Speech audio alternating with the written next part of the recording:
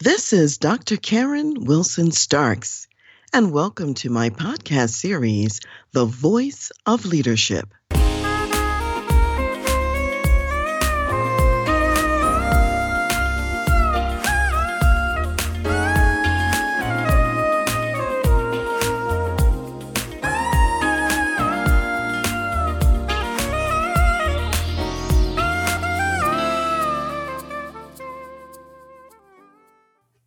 When you think about your people, you might think, is this a lump of coal or a diamond in the rough? And here's what I'd say, it's all a matter of perspective, because we know that diamonds come from lumps of coal. They start that way to begin with. And you have people in your organization who might look a little bit more like a lump of coal. And you want to have the vision and ability to see the diamond that they can become. Now, in order for a lump of coal to become a diamond, it's got to go through a lot of experiences. Sometimes there's that intense pressure that the external forces put on that coal. So, in your organization, that might mean that there are people, you're going to have to put those people in key jobs that stretch them, that cause them to grow, that put some pressure on them so that the diamond essence of who they are gets to come out. And that's what we're talking about when we're thinking about a lump of coal or a diamond in the rough. So people who look like lumps of coal, what you have to remember is they need that time to marinate.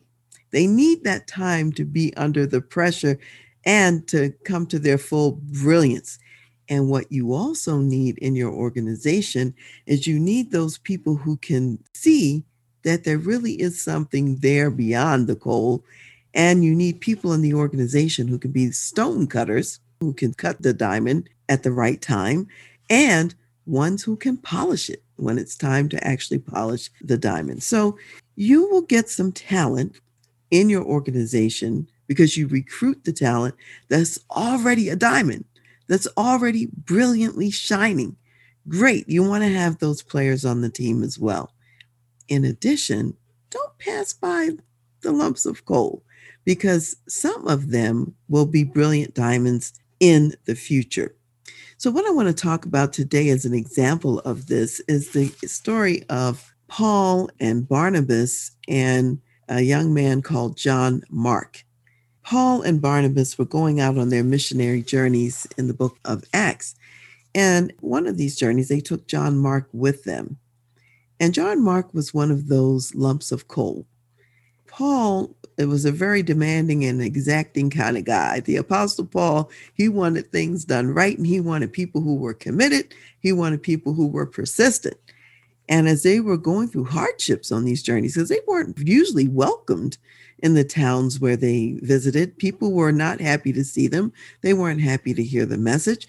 And then at some point around about the area of Pamphylia, John Mark turns back and goes back home. Well, Paul didn't like that.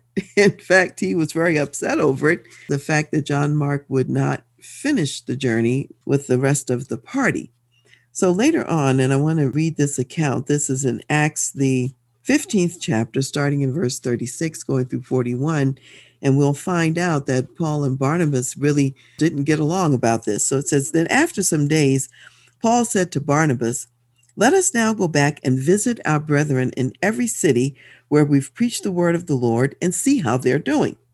Now, Barnabas was determined to take with them John, called Mark, but Paul insisted that they should not take with them the one who had departed from them in Pamphylia and had not gone with them to the work. Then the contention became so sharp that they parted from one another. And so Barnabas took Mark and sailed to Cyprus. But Paul chose Silas and departed, being commended by the brethren to the grace of God. And he went through Syria and Cilicia, strengthening the churches. Now, Barnabas had that kind of heart or mindset that said, I see the diamond inside of John Mark, and I believe that I can spend some time with him, I can develop him, and he will be a great resource down the line. Paul, on the other hand, wanted somebody that was already a diamond who was ready to be a full-fledged partner with him. And so he went on his part of the missionary journey with Silas, and Barnabas took and mentored John Mark. Now, what's interesting about the story, if you know, is that much later on, when we get to the book of Timothy, we find that Paul actually asked for them to send him John Mark because he says John Mark would be useful to him in the ministry. So we know then that John Mark has grown since back in the early days, and he has become more of that diamond.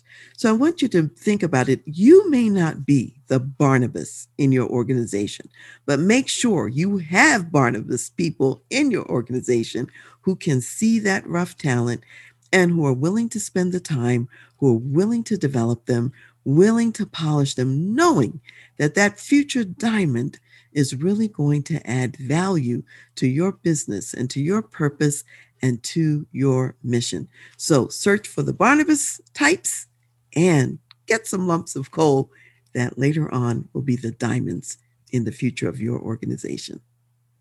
As an executive business leader, you have many difficult decisions to make every single day. And it's important to think about, how do you develop your people? How do you launch and develop high-performance teams? And how do you create a culture that wins every time? If you would like to take a look at your organization and to talk about the wisdom and guidance that would propel you to create a best place to work and also competitive advantage, then I invite you to apply for a consultation to work with me. Go to my website, www.transleadership.com, go to the services page, and under organizational consultation, you will see a tab that says Contact Us. That's where you request a consultation. So if you are an executive business leader in a medium to large size company, then I look forward to receiving your application and having a conversation with you.